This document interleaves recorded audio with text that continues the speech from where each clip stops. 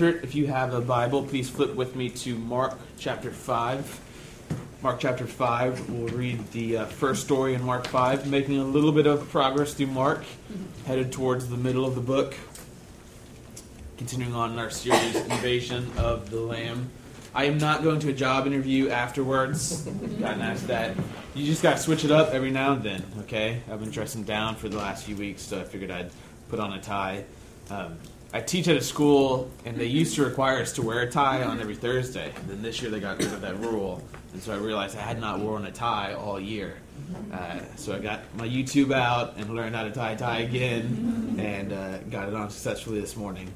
Our text this morning is one of the more interesting ones in the Gospels. It's by far the longest exorcism that you'll find in the Gospels. It's recorded in Mark.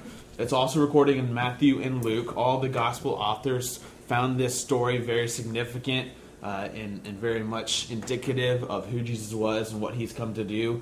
It's the most graphic story of an exorcism that we have in all the Gospels. So usually exorcism stories are fairly short. We've read early in Mark the one where Jesus is in the synagogue with the Jewish leaders, and he cast out the unclean spirit. It's usually a sentence or two. The unclean spirit is cast out, and then we move on. Here, though, we get a kind of elaborate story about the demon-possessed man and about the exorcism that occurs. And so we'll read it together and walk through it.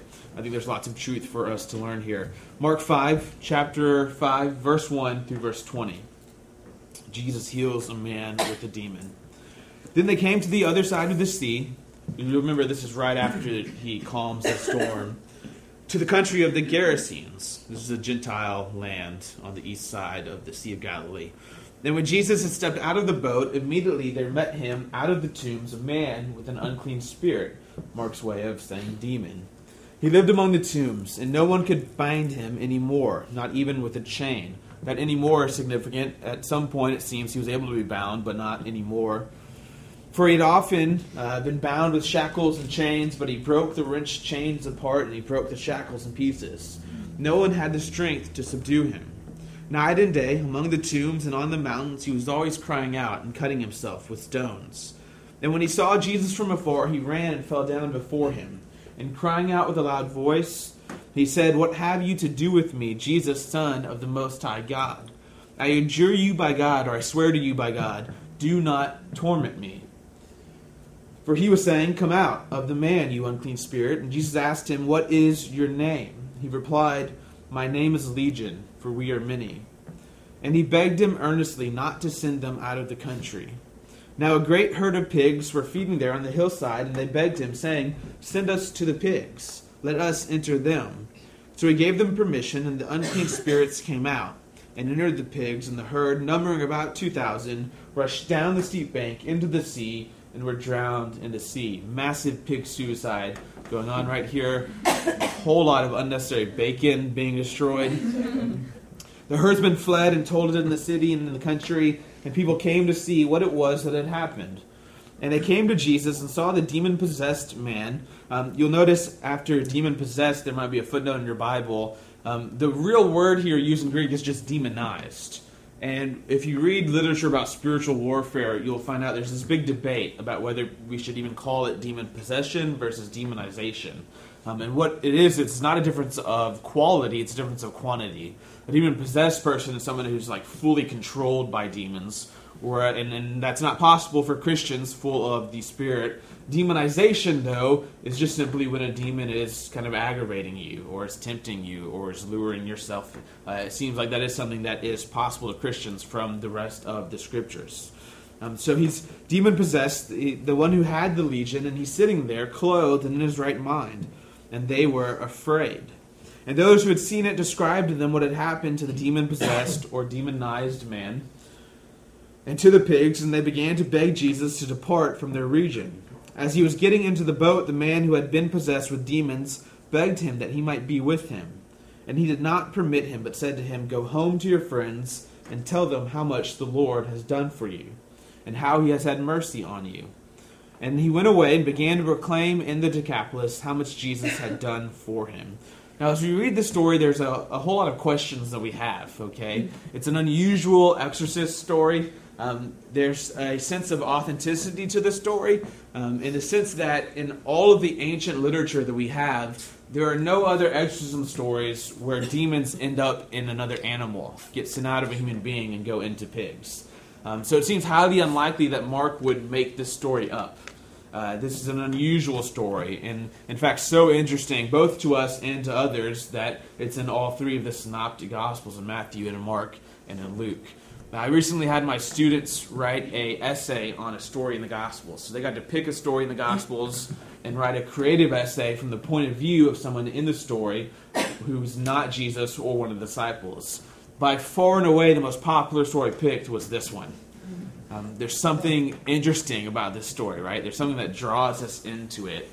And so my students came up with all these creative backstories for how this man ended up in the tombs and how he had gotten demon-possessed. We don't really know his backstory, right? We do know, though, that he's living in the tombs right now. Everything about his situation screams out unclean. So he's in a Gentile territory. And this is further proved by the fact that there are pigs around, by the fact that the demons themselves call Jesus the Son of the Most High God, which is a Greek way of referring to the Jews' God.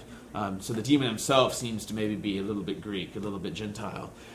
There are pigs. He's living among the tombs, so he's unclean in that sense. Those are very off limits for Jewish people. He has, of course, an unclean spirit inside of him, which is very off limits, makes you unclean according to the Jews.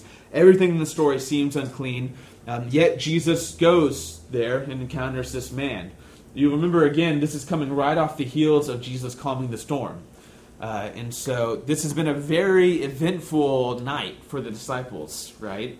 They're in the storm. They think they're about to die. Jesus calms the storm. They perhaps are still wet from the storm. They're getting off the boat. They're wanting just a little, maybe, peace and quiet. And as soon as they step off of the boat, all of a sudden this man with superhuman strength, who's naked and bleeding, starts running towards them. And I'm sure they're all getting behind Jesus at this point, going, you go first, you go take care of this. Jesus has a conversation with the demon. You'll notice the demon does, in a sense, a reverse exorcism. So there are lots of unique things about the way Jesus exorcised demons in the Gospels. In that, the average exorcist in the first century would have lots of magical incantations or spells, ritual formulas that they would use to cast out demons. And you would often call on the authority of a power higher than yourself to cast out a demon. Jesus, though, just does it on his own authority. It's usually a very simple command, get out of the man. Jesus chokes the demons out. He grabs them and gets rid of them.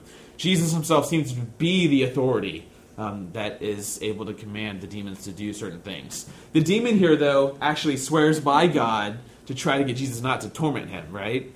So this is an unusual switching of the tables where the demon himself now is trying to appeal to a higher authority to be able to limit what Jesus will do. They asked to go into the pigs. We don't know why they asked to go into the pigs. Interestingly enough, Jesus lets them. Again, we don't know why Jesus lets them.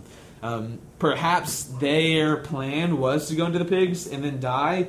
Maybe in the demon world, I'm not familiar with all the ins and outs. If you're in an animal and the animal dies, you're like popped loose back into the spiritual world, right? You can go do more things. Or perhaps this was a surprise to them. Jesus sent them into the pigs. They didn't know that they were about to go drown in the sea, but Jesus did, and they commit this kind of mass suicide. This man is healed. The townspeople are frightened out of their minds, probably because in the Greek pagan world, usually people with this kind of power were considered sorcerers. And they were the kind of people you didn't want to mess with. And so even though he had healed this man, which is a good thing, they were still kind of scared of the power that he exerted over them. Also, the number of pigs here, 2,000 pigs, is a large sum of wealth. This is probably the livelihood of a lot of people in the town. And so Jesus is probably not popular for having all these pigs killed as a result of his actions. And so they are afraid. They're terrified out of his mind. One commentator I read this week said, there's some truth here to being afraid. If you're not at least a little afraid of Jesus, perhaps you truly haven't understood him. Jesus has this way of messing up our scripts. We have scripts for our life, right? We have plans that we want to get accomplished, things we want to do in our lives. And Jesus has his way of kind of taking us down other paths that perhaps we wouldn't have chosen. And so maybe to perceive Jesus rightly is to have a at least small amount of fear about what might come about when you follow Christ. The townspeople are afraid. Now, another interesting thing about this passage, the demon-possessed man wants to stay with Jesus, wants to follow him. Normally, when somebody wants to stay, who's been healed, and they want to follow Christ, Jesus will ask them some questions, try to explain to them the cost of what it will be like to follow him, but then he'll accept them into the group, and they'll travel along with Jesus. Here, though, Jesus does not permit the man to come with him. Again, we don't know why. Perhaps it was because Jesus was going back to the Jewish lands where he spent most of his ministry, and a Gentile man would not have much credibility with his witness. He'd be considered unclean. Jesus also here tells the man to go and tell everybody about what's happened. This is also very unusual in the book of Mark. We've talked about the messianic secret before, where Jesus heals somebody or casts out a demon and then commands the person to don't tell anybody about it. Here, though, he does the opposite. The one glaring exception in the Gospel of Mark. He heals him and says, go and tell everyone about him. And this man becomes the first apostle to the Gentiles. He's the first one to go and preach the good news of who Jesus is and what he's done to a Gentile people in a Gentile land. Paul considered himself the first apostle to the Gentiles. Perhaps he was not familiar with this story. This unnamed demon-possessed man is the first one to go through Gentile land and to talk about the good news of Jesus. Now, you have this demoniac man, and you have a lot of description about him, and he is portrayed as this very kind of pathetic figure. One of the saddest persons you probably meet in the gospel accounts. I want, though, to look at ways that perhaps we might be able to relate to the demoniac man. He's obviously an extreme case of someone possessed by evil outside of himself that has driven him into isolation and self-destructive behaviors. But I wonder, even if in our context, without perhaps demon possession, we find ourselves sometimes driven to isolation, to living outside the tombs, among the tombs. If we find ourselves falling into patterns of self-destructive behavior, or if we find ourselves overwhelmed with the sense that maybe something beyond us has this sort of control over us. As any story with a demon possession, we've got to talk about demons. It has become more and more common for Christians to now not believe in demons. As the scientific revolution has come about, as we've explained a lot of things that the scriptures seem to call demon possession or demonization. I would like to suggest to you this morning, though, that demons are a real thing. That it's not irrational to believe in demons, especially if you believe in God. If you believe that there is a spiritual being named God who exists, it is not that irrational to believe that there are other spiritual beings in the world. And this does seem to be the worldview, the cosmology, the study of the nature of our universe presented in the Scriptures. The Scriptures would say we live in a world populated by spiritual beings, some good and some bad. There are different ranks. The Scriptures, even if you pay close attention, even in the Gospels, will differentiate between mental illness and demon possession. In Matthew 4, we're told Jesus healing all the people that are coming to him, and it says he healed those who were sick, he healed those who were demon-possessed, he healed the lunatics, which is the first century word for insane, and he healed the paralytics. So even in the Gospels, there's a separation. They weren't as primitive as we thought, right? They could tell the difference between someone who was just mentally ill versus someone who was demon-possessed. You've got, if you would want to not believe that demons exist, you've got to almost take away most of the gospel material in the four Gospels. Jesus is, almost above all else, an exorcist. And he comes to fight the realm of Satan and to fight the demons that have been working on Satan's behalf. If you were to wash out those stories or reinterpret demons or evil spirits as just metaphorically ways of speaking about evil, you kind of have to get rid of half of the four Gospels that we have. You kind of have to get rid of the story where Jesus comes and he's casting out these demons. Now, again, to go back to this point between demon possession and demonization, I think that it's careful to delineate between the two. So demon possession would seem to be a case where an individual is controlled by a demon, under the complete ownership of a demon. Scripturally speaking, this does not seem something possible for Christians. But scripturally speaking, it does seem possible for Christians to be afflicted by demons, to be demonized. Again, it's not a difference of quality, it's a difference of quantity, how much a demon has influence over your life. So there are multiple scriptural references that say certain patterns of behavior in our lives open ourselves up to the influence of the demonic, to forces beyond ourselves. In one scenario, in one epistle written, we're told that pride, being prideful, opens ourselves up. It gives a foothold to the enemy to influence us. When we walk in patterns of pride, the evil around us grabs onto that and tries to spur it on and tries to develop it and grow it and fan that fire. We're also told in the scriptures that bitterness is one of these attitudes as well, that the enemy comes and uses to enforce kind of work against God's purposes in our lives. I don't have much experience with demons, very little experience. I have done a lot of research on them. I went through a phase in my Christian life where I thought demons were this kind of metaphorical way of speaking about evil, and it was just this primitive first century belief that you and I as enlightened people can get beyond. As I've studied history and even studied science, though, I've come back to the belief that the scriptures are very clear that they think these exist. And you and I, instead of imposing our own worldview on the scriptures, are usually called to submit to the worldview of the scriptures. So scientists have actually, we have very little scientific data on demon possession, but we have tons of empirical evidence, published in scientific literature. There are stories after stories in the last 150, 200 years of anthropologists or sociologists who go to like a third world country to study their culture and come away from that experience convinced that there are things that go bump in the night.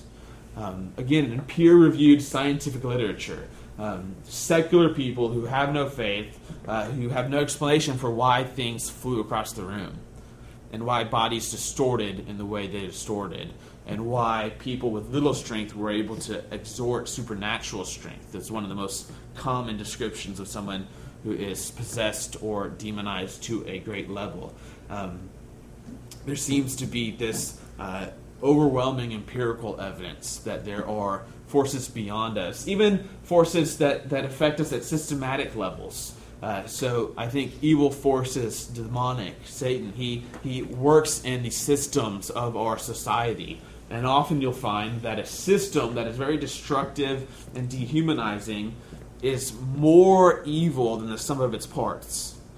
That it's actually composed of people who are, for the most part, decently okay people, who have no overt desire to commit evil into the world, but have been sucked into the system that bringing them all together creates much more evil. A lot of theologians have studied the Nazi movement and have decided that there has to have been some sort of superhuman power to create the level of evil that came out of the Nazis. That if you look at who is working for the Nazi regime, on paper, a majority Christian, whether they were Christian or not is something that would be an interesting debate. But decent people, right? I mean, these are not people who set out to commit the worst atrocity in the history of the world. Just like us. These are people who had good intentions. These are people who had believed whatever propaganda had been put in front of them and were sucked into this system that took more than the sum of the parts and created this evil movement in our lives. My closest encounter with what I had the language for is demon or unclean spirit came at a camp. I was working at a camp for kids with special needs.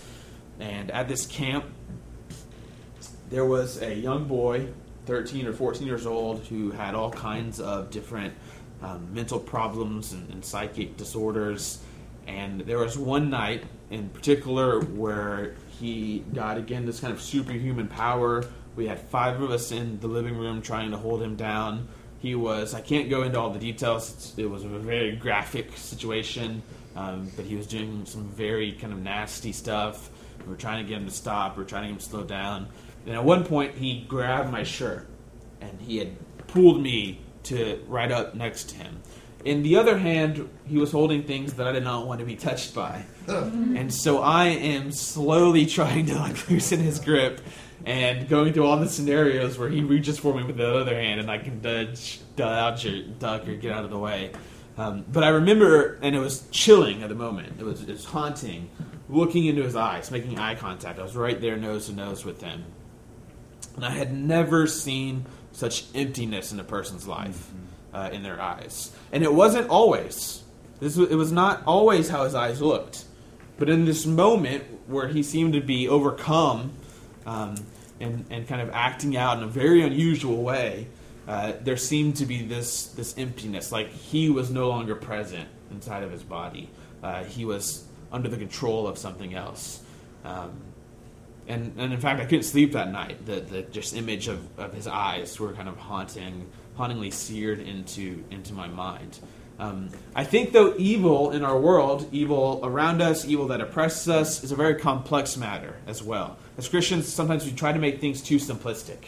So we try to say everything bad that happens is a demon, right? Or when something bad is happening in someone's life, it's a demon. We run the risk, actually, of, like with mentally ill people, there's kind of a risk, I think, to calling all people with mental illness somehow affected by demons. There's this kind of moral stigma that we can put on people. Evil, though, is a very complex thing, just like our bodies are very, very complex. It's very hard to pinpoint in our bodies sometimes why things are going wrong. It can take years and years and years, and sometimes solutions are never reached. If you add to that layer of factors some sort of spiritual influence, the situation only gets more complex. And there's often no telling what exactly is the root cause of what is plaguing an individual. There was a pastor who preached a couple hundred years ago who preached on 4 reasons for depression, 4 reasons that people have depression. And he listed them out. And he said the first reason is physical. Sometimes a person needs more rest, or they need more exercise, or there are chemicals going wrong in their brain, and so there's just a physical problem that needs to be dealt with. They said the second reason could be psychological. There could be some sort of thinking problem going on in their minds and their psyche, and in this case they need talk therapy, right? They need to work out whatever issues have gone on. The third reason, we would probably combine the first 2, the psychological and the physical, now as we more understand the brain is actually a part of our body, right, with chemicals and neurons that influence how we think and how we act. The third reason he delineated was a moral reason for depression. So perhaps someone is full of shame or guilt over something they've done, perhaps rightly. And in this case, the person needs forgiveness and needs reconciliation and needs confession. And then again, the fourth one, he said, was perhaps there's some sort of spiritual influence to the depression. But now, very interestingly, even 200 years ago, the man pointed out as he was preaching that in most cases, at least one or more of these things are interlocking in depression. There's probably a layered effect of cause for something going wrong in someone's life. The best advice I ever heard about dealing with spiritual warfare is actually this. It's to shoot in all directions. So if someone is trapped by these self-destructive behaviors, or if someone is trapped in depression or anxiety, if someone is trapped in this kind of evil, seemingly possessed state of mind, state of being, you should shoot in all directions. You don't know whether it's a medical reason or if it's a spiritual reason. And there's no reason not to go full force at the medical causes and full force at the spiritual causes. There is somehow, it's come about in the Christian culture, this kind of stigma to taking medicine, particularly for like mental illnesses. I think that is, in a word, ridiculous, right? I think if you have things in your brain, chemicals that are off balance, you should take medicine for that. This is God's gift to us through science and through technology. It's not a weakness. I think at the same time, though, you should probably pray. And you should probably ask the Lord if there's anything in the spiritual realm. As a Christian, we are free and we have the power of the cross and resurrection behind us. If there's anything in the spiritual world behind this or aggravating this, We take command over it in Christ's name, and we cast it out. I think often, if I were to guess, a lot of the ways you and I are influenced by perhaps the evil spirits or the demonic in the world are ways where they come and they aggravate things that are already there in our lives. Whether things that are mentally there in our lives or physical problems that we have in our lives. I can give you an example from my own life. And so, I told you this before, I've diagnosed with an anxiety disorder. In high school, I was diagnosed with panic disorder, and major depressive disorder. I've also got generalized anxiety disorder. I've got a smidge of social anxiety disorder. And looking back as a kid, I can see this going all the way back. Right? I'm just kind of an anxious person.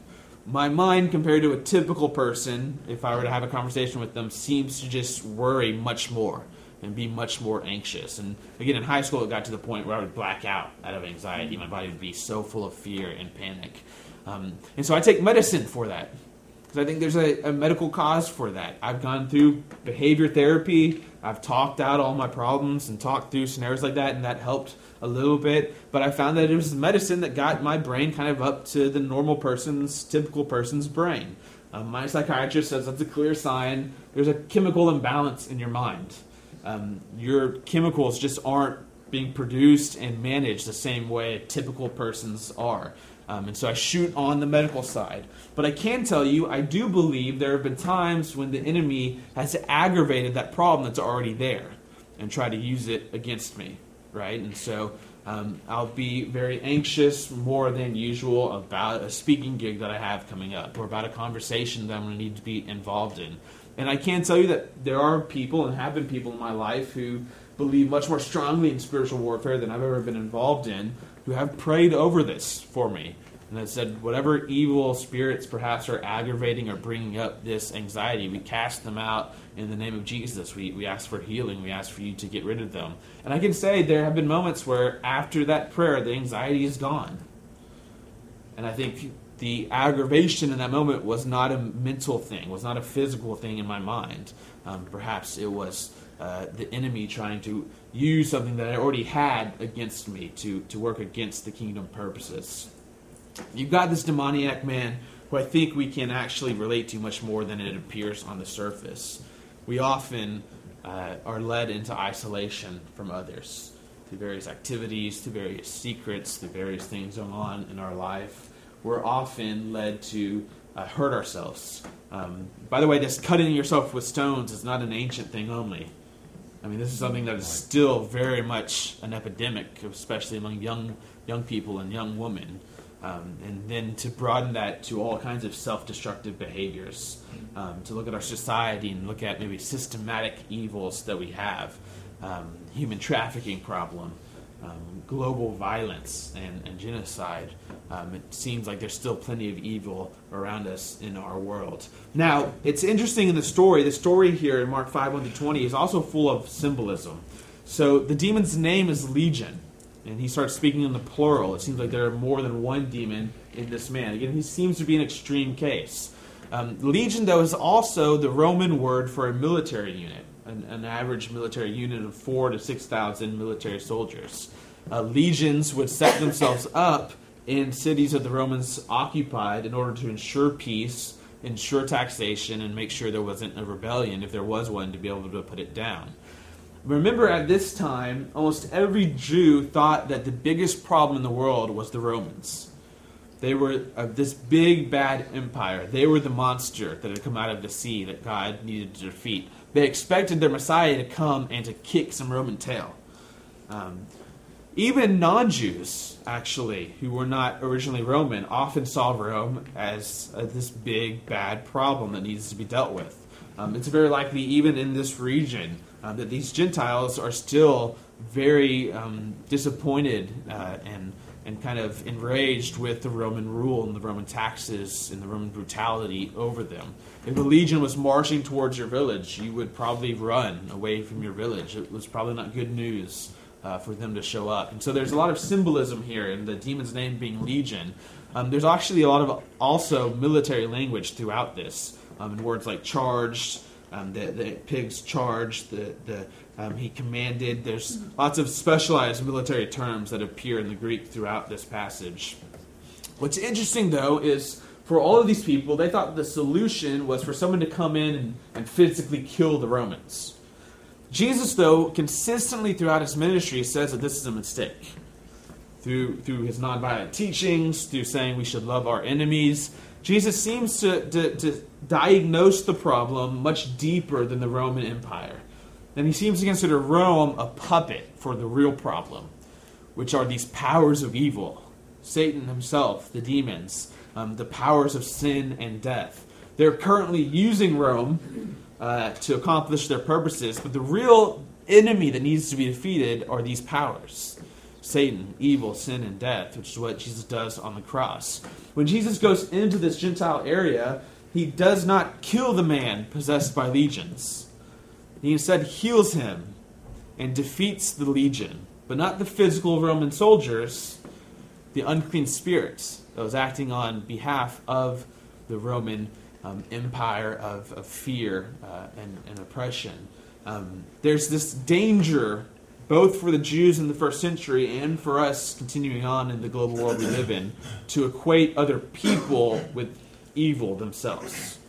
And to label and divide the world between good people and evil people, as the Jews did between themselves and the Romans. Jesus, again, thinks the Romans are people who need to be healed, need to be forgiven of this deeper power that's controlling them. There's always this danger in creating this us versus them mentality. As one author put it, the line between good and evil doesn't run down between me and them. It runs down the heart of all of us. Instead of slaughtering our enemies, perhaps we need to pray for their freedom and for their transformation and work for their freedom and healing and transformation. We look at Jesus in the story. Again, Mark is highlighting the power of Jesus. He's the one who heals. He's the one who has come to heal. He, again, very easily cast out this demon. He does not slaughter this man. He restores his dignity. Again, he commissions the man to go and witness on his behalf. This is Mark's gospel. Every story in Mark's gospel keeps coming back to this. That Jesus has come to bring God's kingdom. He's come to right the wrongs in the world, both individually and on a much larger cosmic scale. And then you and I, those who have been healed, those who know Jesus, are called to go and witness, are called to go out and spread the good news of what Jesus is and who he is and what he has accomplished in our lives and what he is going to eventually accomplish in the world.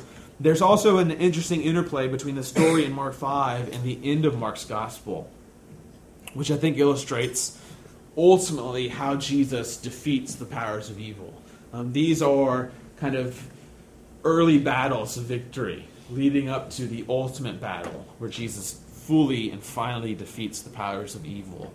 So this demoniac man is naked and he is bleeding from cutting himself and he's living among the tombs. And what you'll see by the end of Mark's gospel is that Jesus is actually going to have reverse places with this man. This man, now fully clothed and healed and preaching the good news, will be fully healed and transformed, while Jesus will be naked. He'll be stripped of his clothes, and he'll be flogged and beaten, and he'll be bleeding. And Jesus will not only be sent out to live among the tombs, he'll be sent into the tombs. Jesus reverses places with this man, reverses places with us. This is his act of atonement, his act of victory. He absorbs all the evil that there is in the world onto himself. And in so doing, he saves us. He steps in front of us. He takes on the weight of our sin, the wrath of God, and the natural consequences of our failures and of our fallen world, so that we might live. As we come to the table this morning, I pray that we would keep on the forefront of our minds this work of Christ, taking our place like he took the place of the demoniac, absorbing the wrath that was rightfully due to us, absorbing the evil in our world and letting it end and die in himself as he resurrects and offers us a new life. I pray that we would also remember our calling to go out into the world like the demoniac and be apostles, be witnesses, to go out and share the good news of Jesus' transformation in our lives and the transformation that he offers to others. Our world is full of, our community is full of people trapped in isolation and in self-destructive habits. Some, indeed, who feel overwhelmed by their situations, who feel like there's a force much larger than themselves keeping them trapped and keeping them stuck. And it's in this world that we're called to offer healing and offer freedom in the name of Jesus. And as we come to the table, I invite you to worship with these thoughts in your minds. Will you pray with us?